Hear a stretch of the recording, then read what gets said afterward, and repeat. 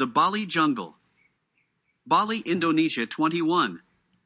While I mentioned Bedugul earlier, I didn't mention the amazing golf course that is set inside this amazing volcano crater. I am not a golfer, I don't mind watching it. But as we left our cozy villa this morning, my friend said he will show us a few amazing villas on our walk. Well, our walk turned out to be an hour of trekking through the jungle. This was not a tropical jungle. This location was 1,300 meters or 4,265 feet above sea level. Thus, the tropical vegetation changed quite a bit and I could have found myself in northern Ontario or Vancouver, Canada. There shouldn't be.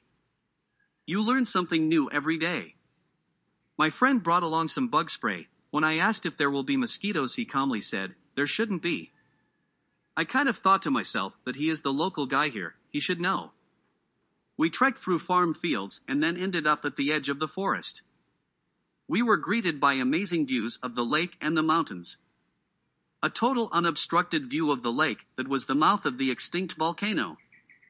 There was not much time to admire the scenery as we went deep into the jungle and went even higher than our initial elevation. This is where things got a little interesting. There are leeches in a forest? Well, I didn't know this. So, when my friend stopped and pulled one off of his sandal, I was very happy I was wearing shoes. The bottoms and the soles of our shoes were filed with 12 millimeters or half-in-length leeches. This is where the mosquito spray came into use. Nope, not for the mosquitoes, we never encountered a single one. But instead, the spray was used for the leeches. See, I learned that today. But I also learned that these little suckers, pun intended, lined the floor of the forest, waiting for people like us to feed on.